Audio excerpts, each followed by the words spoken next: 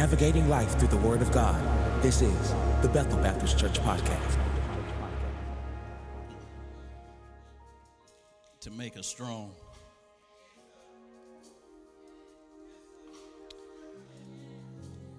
Got up this morning, walking out of the house, said, Lord, I don't want to be crying.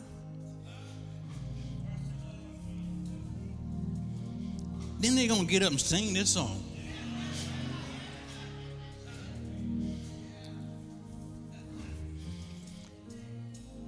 Asked my wife, I said, you seen that towel I had made a long time ago? I said, I think I might need it. But it's in God's hands.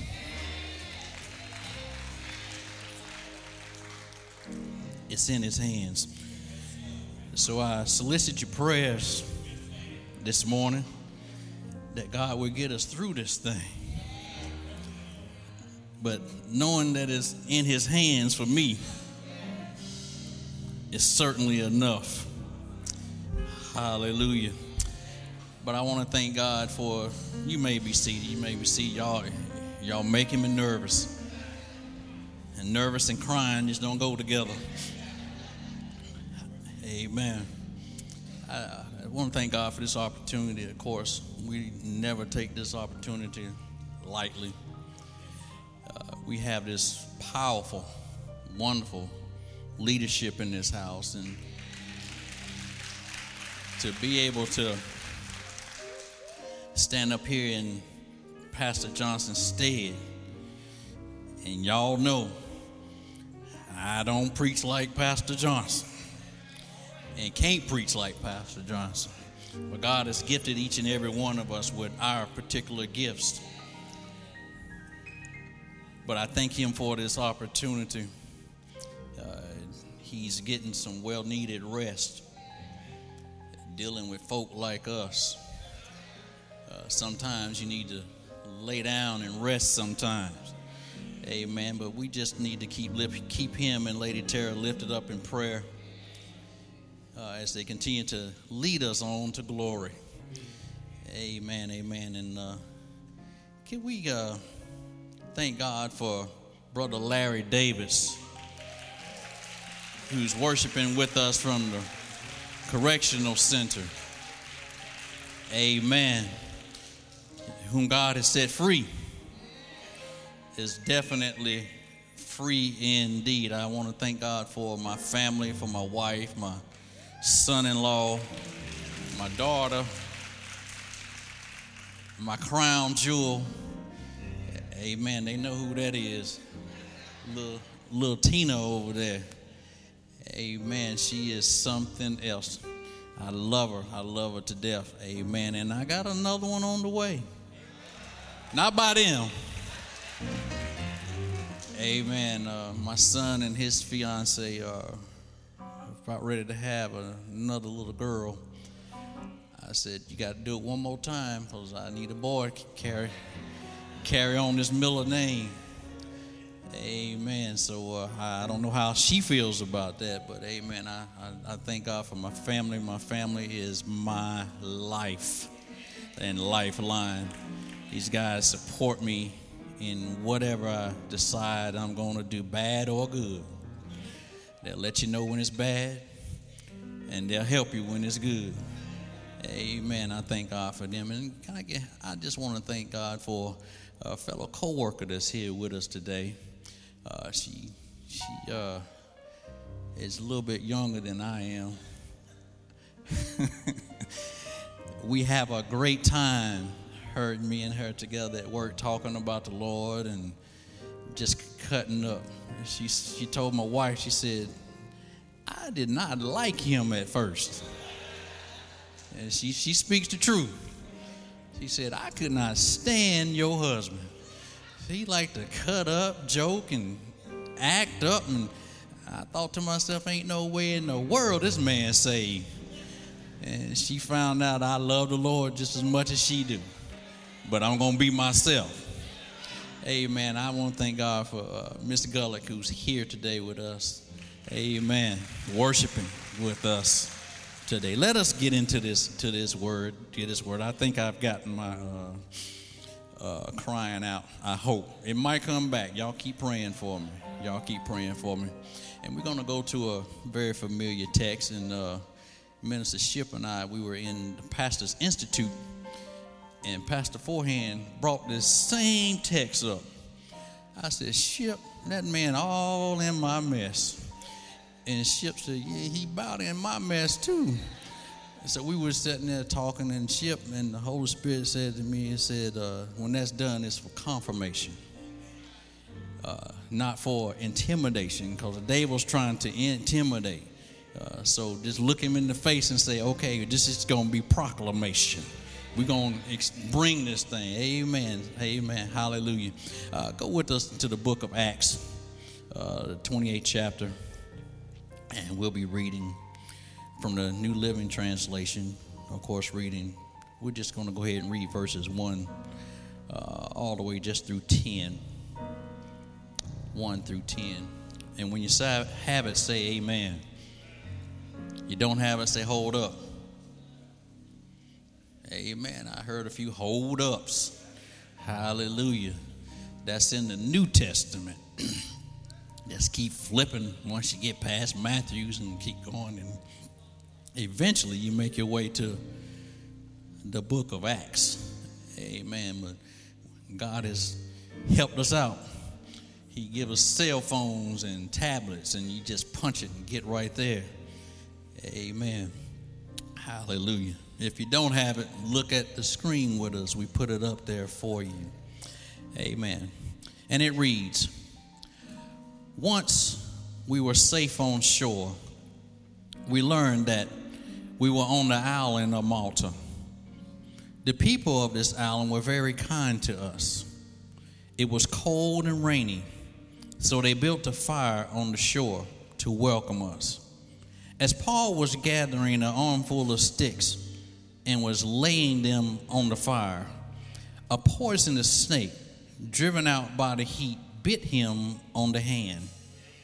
The people of the island saw it hanging from his hand and said to each other, a murderer, no doubt. Though he escaped the sea, justice will not permit him to live. But Paul shook off the snake into the fire and was unharmed.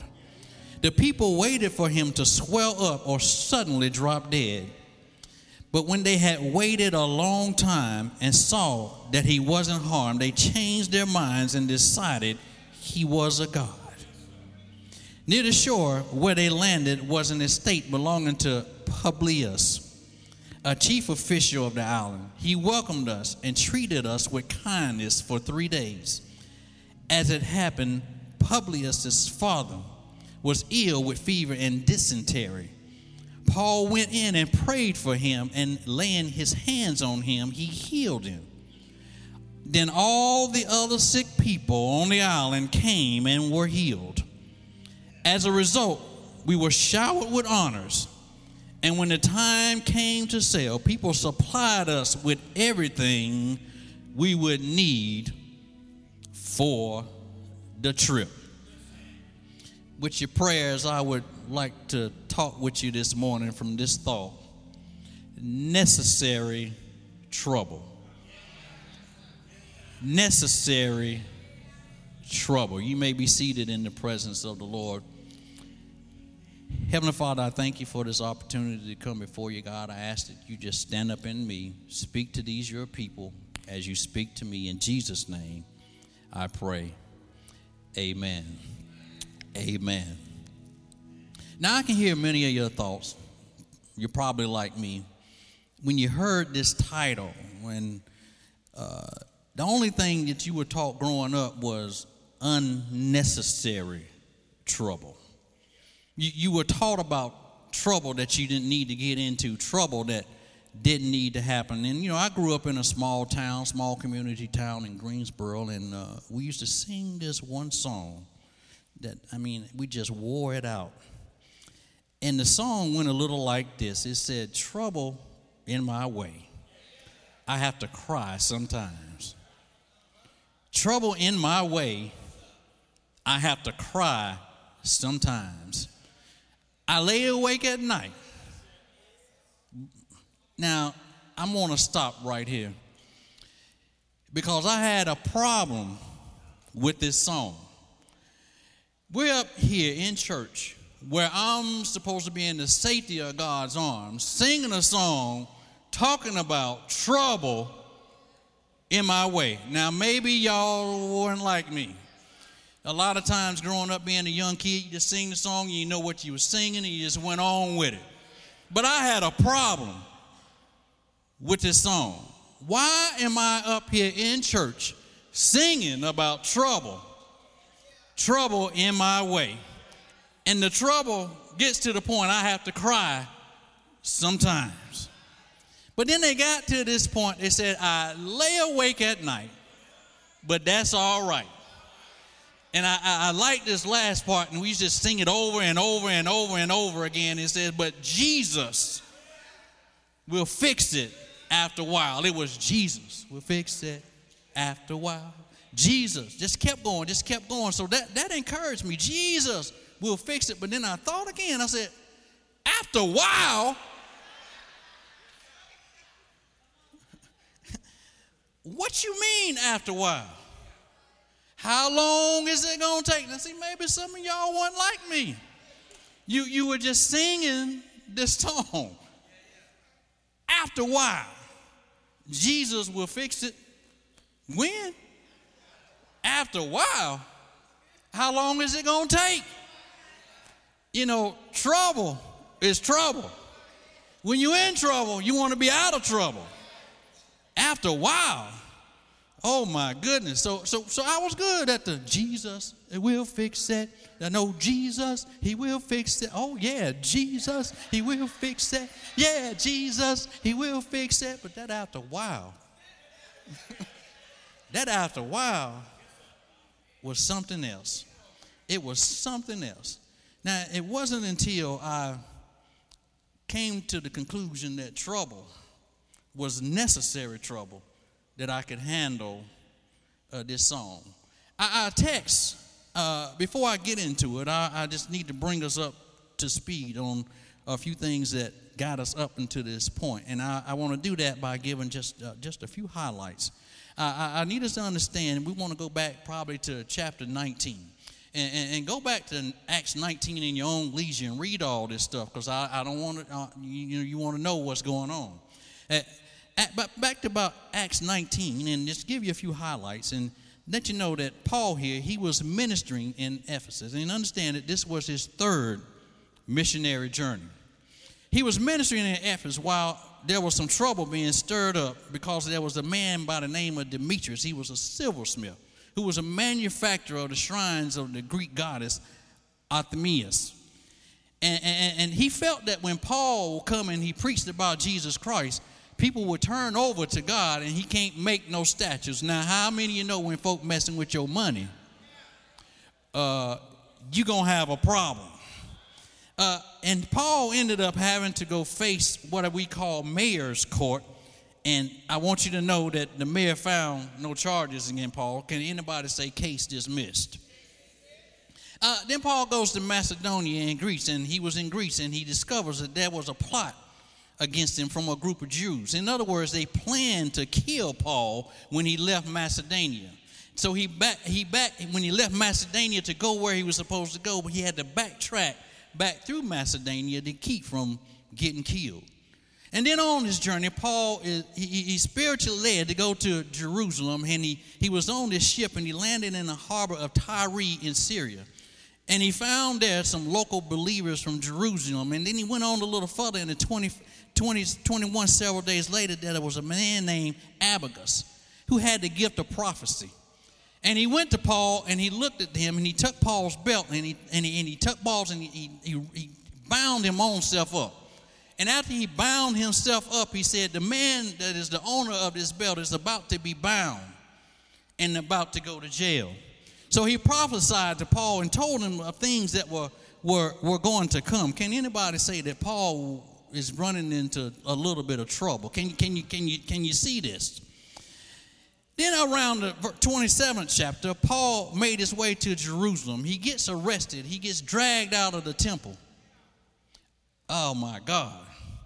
You don't ever want to get arrested in church. You don't even want the police to pull up in here with you, wave at you, and give you a ticket.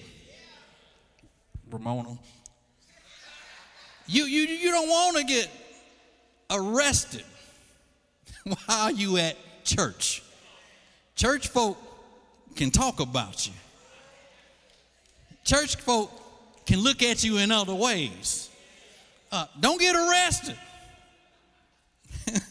at church.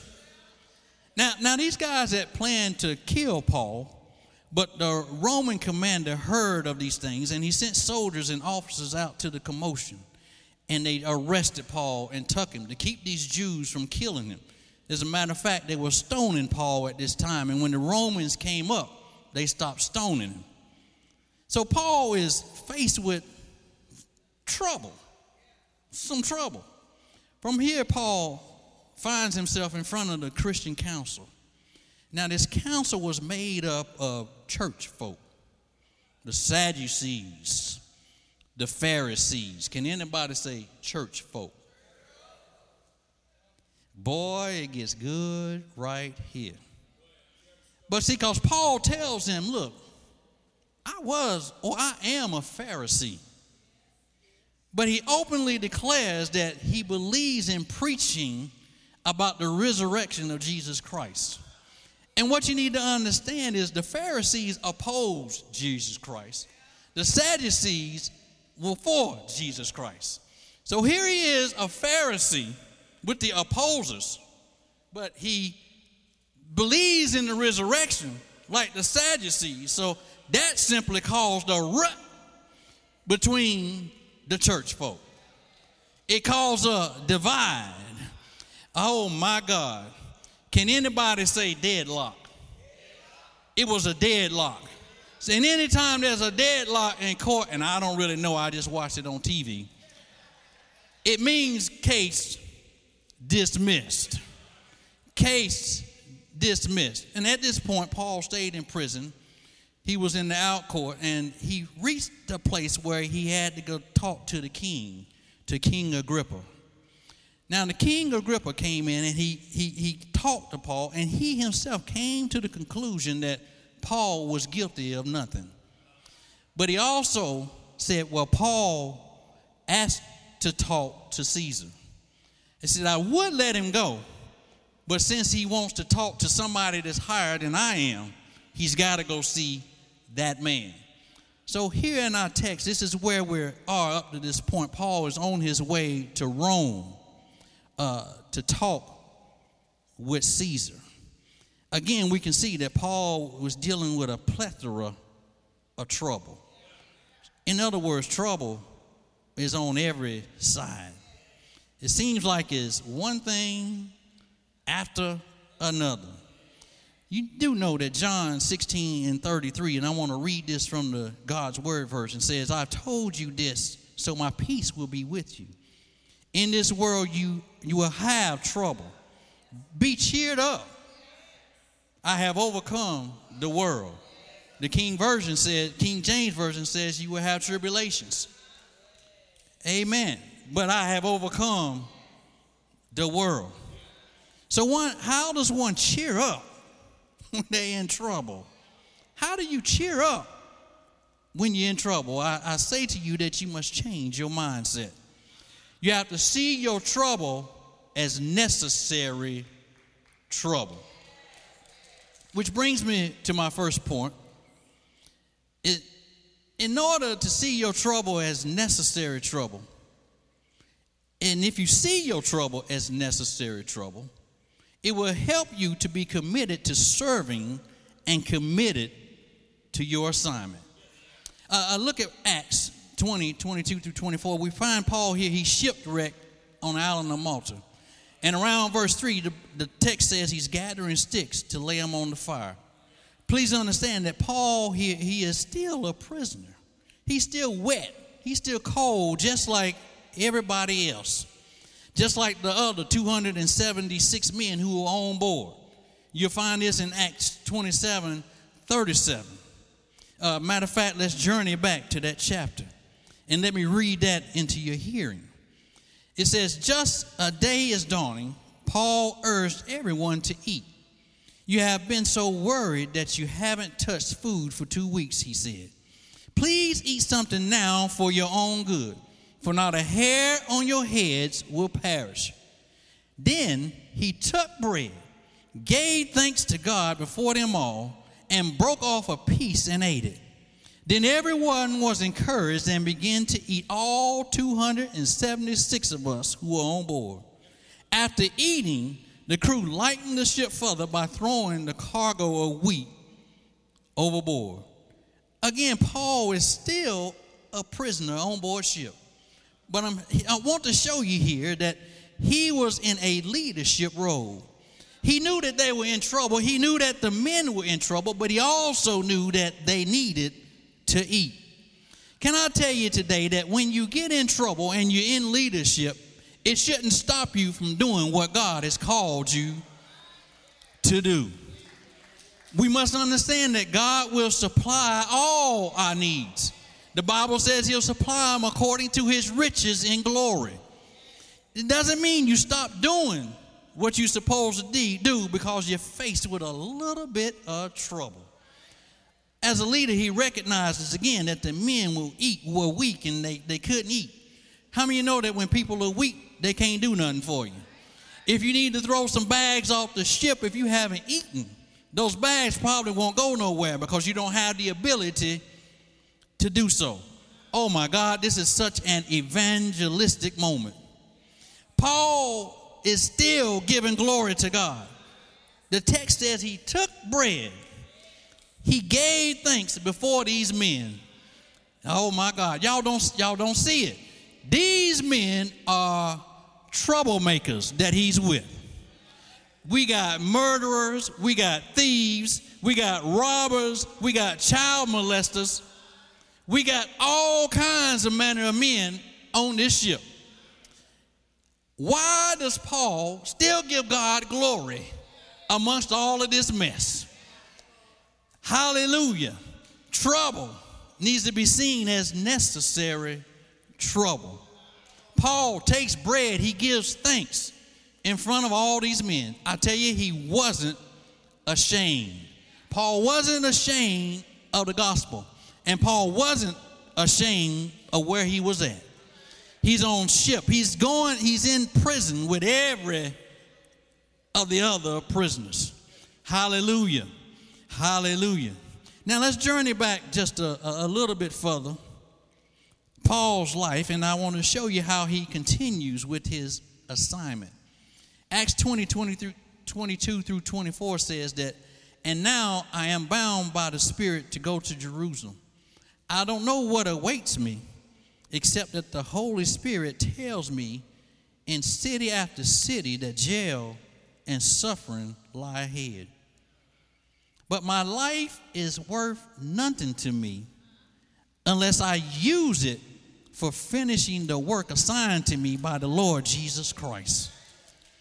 The Lord is telling others the good news, and what I need to do is tell others the good news about the wonderful grace of God.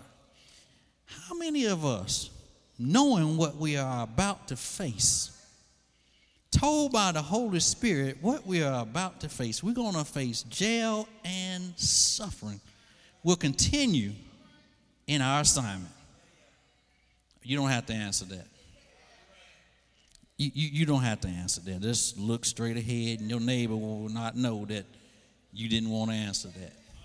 You don't have to answer it, because most of us won't continue in our assignment. Many of us will just throw in the towel, give up, and quit our assignment because of the trouble that we know lies ahead. It's easy when you don't know the trouble lies ahead. You can continue in your assignment then. It's easy.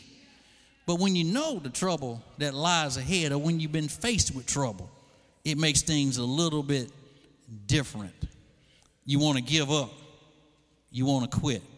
Now, this reminds me just a little bit. Y'all remember the story about the spies who went to spy out the land, and they came back to, give a report, and what they said was we look like grasshoppers compared to them. Can I tell you, people, when they're faced with trouble, or when their troubles consume them, these are the real grasshoppers. Amen. In other words, in fact, there are two grasshoppers, two types. One of them, when they're faced with trouble in the church, this grasshopper is, I call the church hopper. They'll hop from church to church to church. And then there's the second grasshopper. I call them the ministry hopper. You see, when there's trouble in one ministry, they'll hop from one ministry to the next ministry. And then when there's trouble in that ministry, they'll hop on over to some other ministry. Don't let your troubles consume you. Don't let them consume you.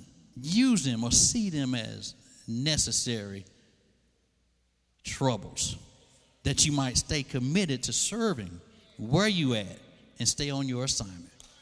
This brings me to my second point, and I'm going to need some help with this one.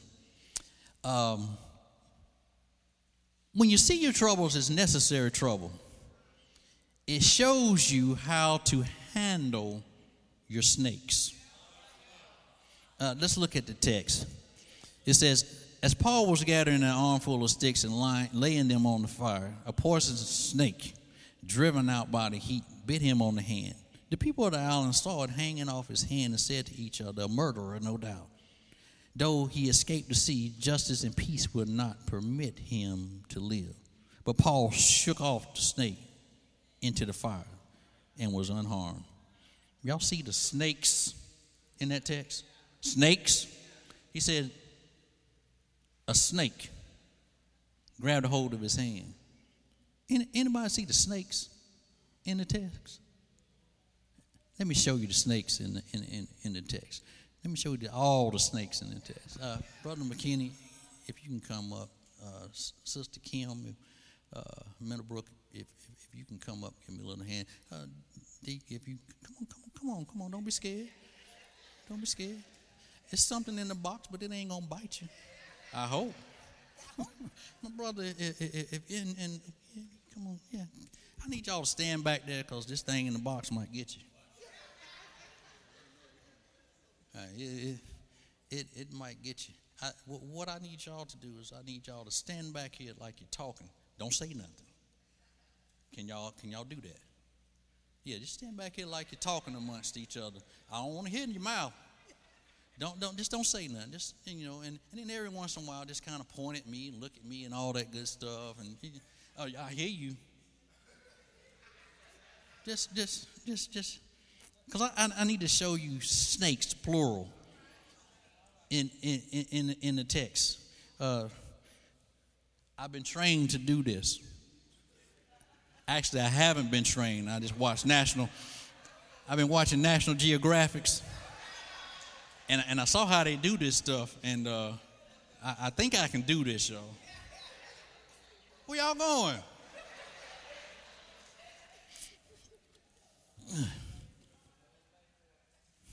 See, the text says, Paul was, hey, Mo, you have to give me a hand here, man, Be careful.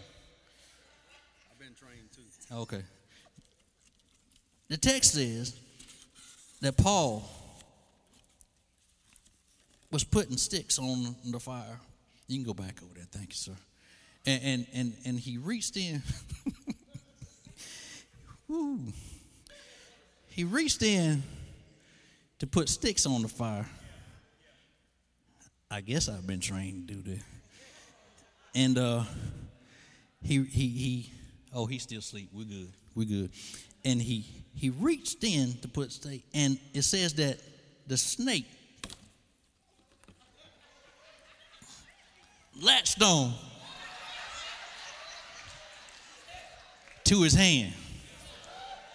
It said that the snake latched on to his hand. But the Bible also says that he shook it off. shook it off into the fire. But I want to show you these snakes, plural. One thing about this snake, even this one here, he has a tongue, a very unusual tongue. And what a snake will do is he will flick his tongue in order to feel what's in the environment. So once he feels that Paul is there, he lashes out at Paul with the intent to bite Paul, to push venom into Paul, because he's looking for a meal. But Paul shakes the snake off. Y'all talking back there? I need to find some obedient folk. Not loud. Y'all got to point at me every once in a while. Now, the other snakes in this text are the people. See, the people see the snake on his hand, and I need you to understand and know that these people have unusual tongues as well. How many of you know that people can have tongues to push out poison as well? This snake has a tongue to feel Paul in the environment. These snakes have a tongue for insinuating Paul is in the area. See, they called him a murderer, no doubt. A murderer, no doubt. Didn't even know him from the man on the moon. But a murderer, no doubt. This tongue to feel. That tongue on a feeling about you. On a feeling about you. But he teaches us how to handle the snakes. The first one, he shakes them off into the fire. I need you to know that the other tongue of the other snakes, you need to shake them off as well. See, now some of y'all think you're supposed to shake them off, roll your eyes, move your neck like so, and all those particular things. But Proverbs 25:21-22 says, if your enemies are hungry, give them food to eat.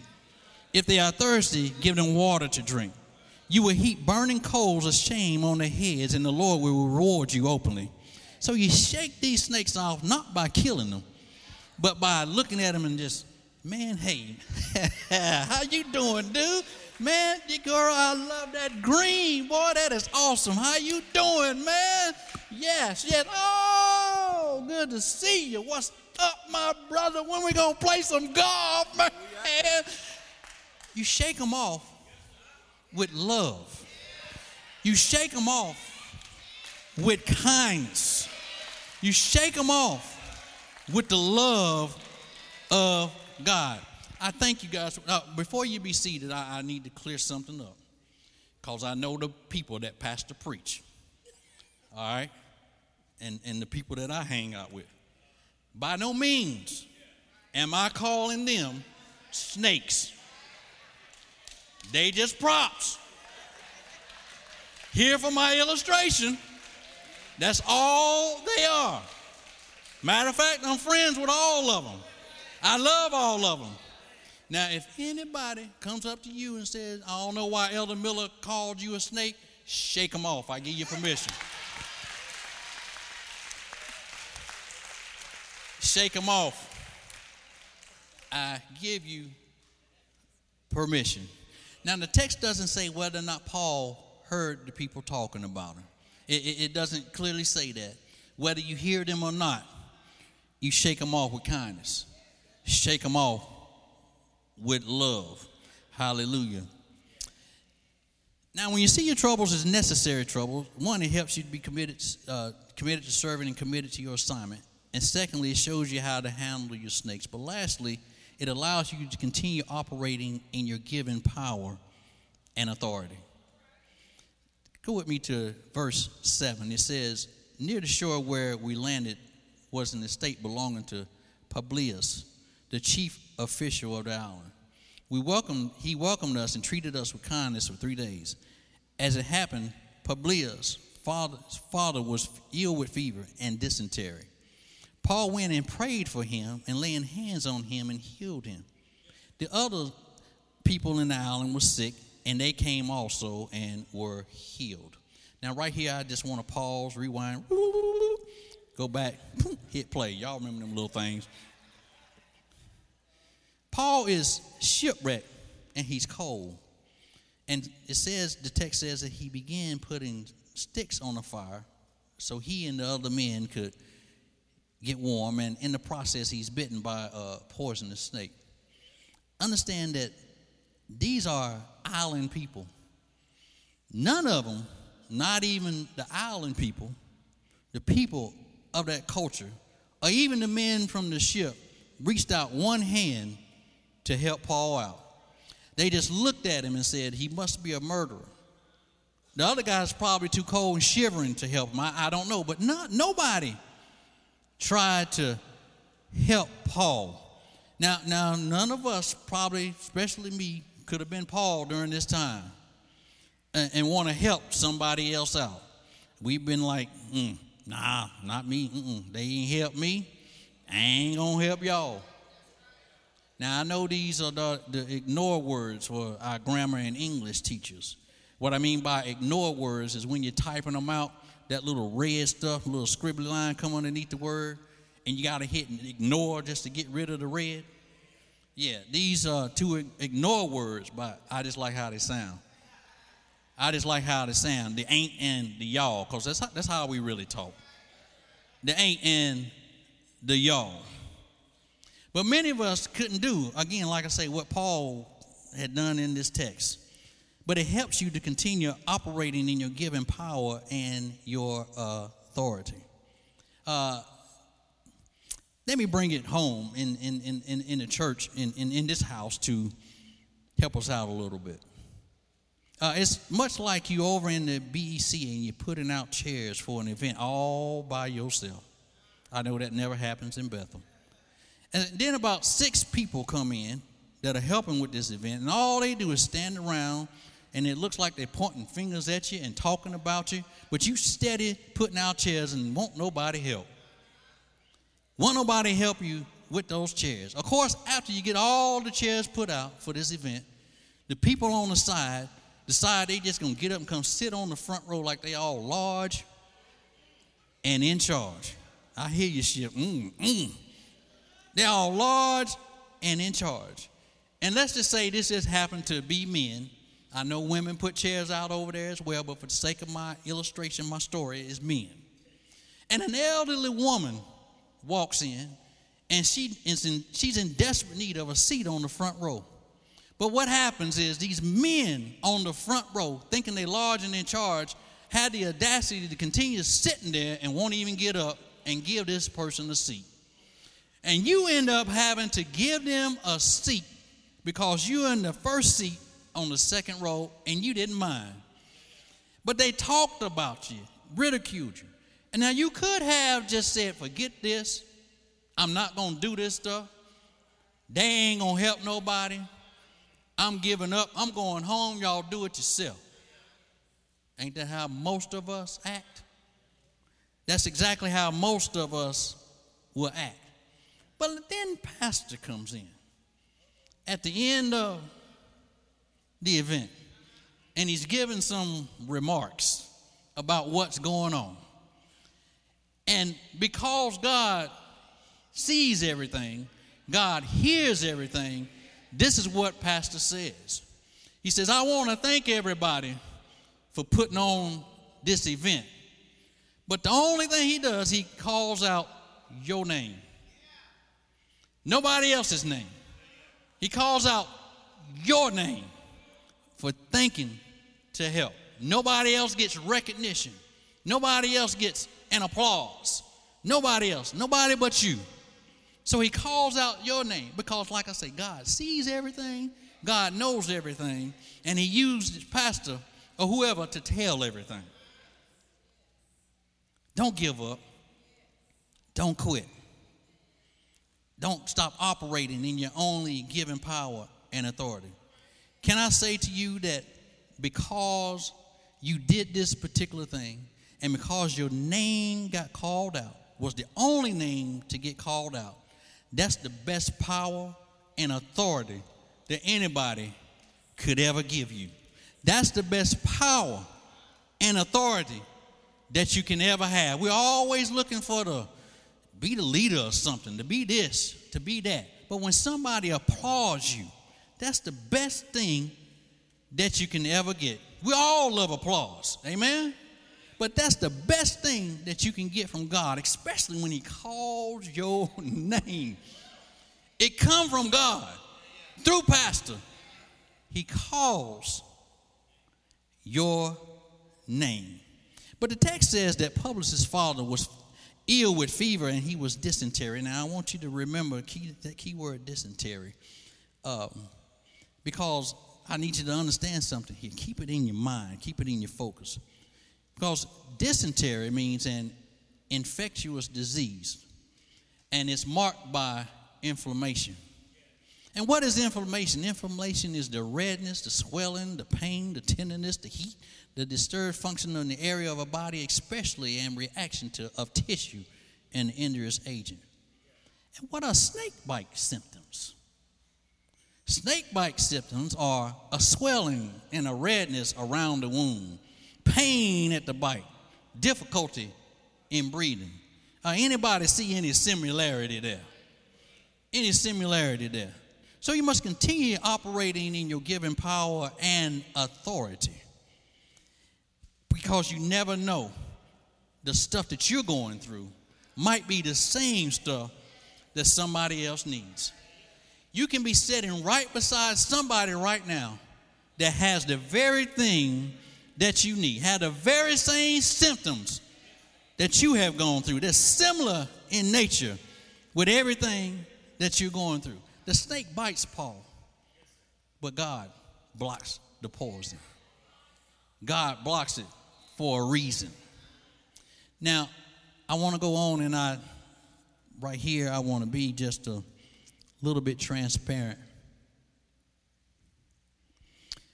I have been in a season where it seems like it's been one thing after another. I got a hernia. Had to have hernia surgery.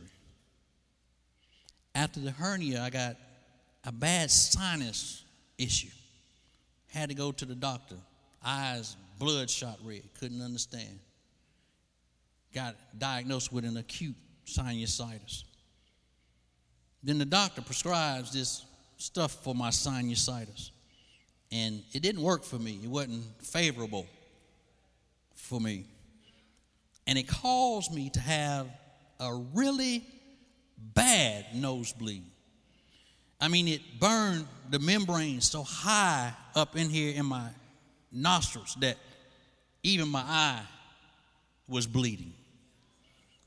Horrible. Horrible. Right after that, I got kidney stones. 4 to be exact. 2 on the right, 2 on the left. Had to have the 2 on the right surgically removed because they were so large. Had to have lithotripsy for the 2 on the left side. Fancy name for saying electronic pulse, just beating them to break them up, to break up these stones. During the procedure, the doctor found I had an irregular heartbeat. I was sent to a cardiologist. Had to go testing, go through a lot of testing there. Diagnosed with CAD, coronary artery disease. By this time, I must admit, I was wondering what in the world could be next. I began to think for a minute that there really ain't no point in doing stuff. Not that I was thinking that I wanted to die and take my life. Don't get it twisted. But I saw no point in continuing in some of the assignments or some of the things that I wanted to accomplish.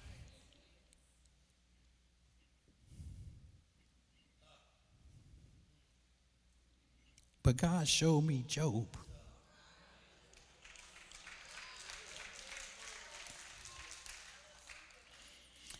And a whole bunch of other people who have been through stuff. This, after that, after that, after that. But I'm not through. After that, I contracted another thing. I said, told my wife, I said, my shoulder it's hurting. It's just bothering me.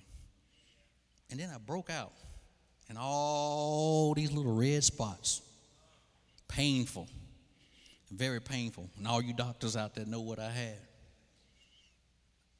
I got that right after all this stuff, and hearing Lord talk to me about Job. What else? What's next? So I said, Lord, help me. And he said, you have to see your troubles as necessary troubles. You have to see them as stuff that you have to go through. And he said, I need you to tell everybody about this stuff. He said, because there's some people in here that are going through trouble after trouble after trouble, just like you are. But I'm here today to tell you that God gets the glory. God gets the glory. So my wife said, you all right? I said, yeah, I'm okay. I guess I'm going to be all right. I said, but when I heard that thing about others going through stuff, I said, no, I'm no longer going to be like this. And it was right around Christmas time, and I went out and I bought myself something for Christmas. And I wanted this thing for good little while. So I bought it. I said, I'm going to continue on. And what I bought was two little boards that you actually, it's like playing, Mo, we're talking about it today. It's like playing a cornhole. But instead of playing cornhole, you're hitting with a golf club. You know, so I started picking up golf. So when I bring that thing to the church picnic, the church functions, I want all you golfers to bring your wedges and all that other stuff. Because that's going to serve as a reminder to me and a reminder to a lot of you that trouble don't last always. Joy cometh in the morning. Weeping may endure for night, but joy cometh in the morning. Every time I see somebody chip that little ball and miss the hole, joy is going to come in the morning. I don't know about you, but I'm happy. I'm excited. You got to see your troubles as necessary troubles. Now, I want to end this with a little short story. This story is told about a man who grew up in a small town. And like everyone else in the town, he was frowned upon. But his father happened to be a very rich and influential man. But he wasn't from the town that this man was from. So his mom, who still was in the town that he was in, decided that she would get married. So in other words, this man had a stepdad. But the son, wanting to be more like his father, he leaves the town and decides that he wants to be big and powerful, just like his father. Eventually, as the years went past, he grew and became very famous, became well known. Matter of fact, he was a type person that would hang out with the haves and the have-nots. It didn't matter to him. Somebody watched that show. He hung out with the haves and the have-nots. He became very influential, became very famous. So much so that the people in the towns that he was going in became very discouraged by him. Matter of fact, they became a little intimidated by what this man could do. So they figured they would get together and they would destroy this man. They would mess him up, get him out of the picture. So he, being a very influential man, he knew quite a few people. And what happened was, the story, it got back to him that, hey, these men are out to get you. They're out to come and kill you and come and destroy you. Like most of us, it would get us down, put us out when we hear stuff like that. So he decided, I'm just going to take this to a few of my friends. He had some BFFs and all that type of thing. So he said, I'm going to tell them about this and see what they can do. At least they can encourage me. They can lift me up. After all, they're my friends. They're my buddies. They're my road dogs. They're my fellas. They're my girls. They're my friends. The encouragement was there. It was there for quite a while. But these men who were so big and powerful and so influential just messed them all up. They just couldn't do nothing with them. Couldn't mess with them. Couldn't touch them. At one point in time, they told the man, hey, we will be right with you. We ain't going to let this thing happen to you. But they saw how these men were. They felt like they were little grasshoppers and couldn't deal with them. So the son says, well, hold on a minute. My daddy is big, rich, powerful, and he's famous. He said, I'm going to go talk to my father and see what, he should be able to do something, if nothing at all. So he goes and he talks to his father. He says, Father, this is the problem I have. He said, can you help me out? His dad said, hold on, wait a minute, give me about 30 minutes, and I'll go call up some people I know, and we'll see what we can do about this situation. So he goes back to his friends, tells his friends about his dad. Friends look at him like, yeah, your dad, he ain't be do nothing. He ain't nobody, just like the rest of us. So his friends discouraged him. He said, hold on. He said, I'm going to go back now. Y'all ain't helping me. I'm going to go talk to my dad and see if he can help me out. He goes and he talks to his dad, and his dad says, son, I tried everything I could. I talked to some of the big cohorts, the big people I know. I said, he says, as a matter of fact, I even tried to pay these guys off to leave you alone. They wouldn't even accept the money that I was trying to give them. He said, son, I believe you have to do this, pay for what you have done, pay for what you're doing on your own. His son put his head down just for a moment, came back up, and he said the most powerful word that is still quoted today. He said, nevertheless. The man I'm talking about is Jesus. Jesus Christ. He saw that trouble as necessary trouble for you and for me. For you and for me. I'm done. Stand to your feet.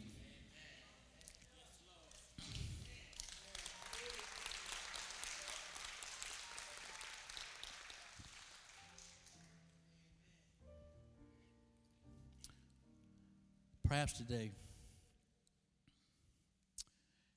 we have someone and you simply don't know Jesus and the free pardoning of your sins. Matter of fact, if you were to die today, you don't know whether or not you end up in heaven. You're just not sure. And if you died today and you ended up in heaven, because you got to go there to talk to God, and he says to you,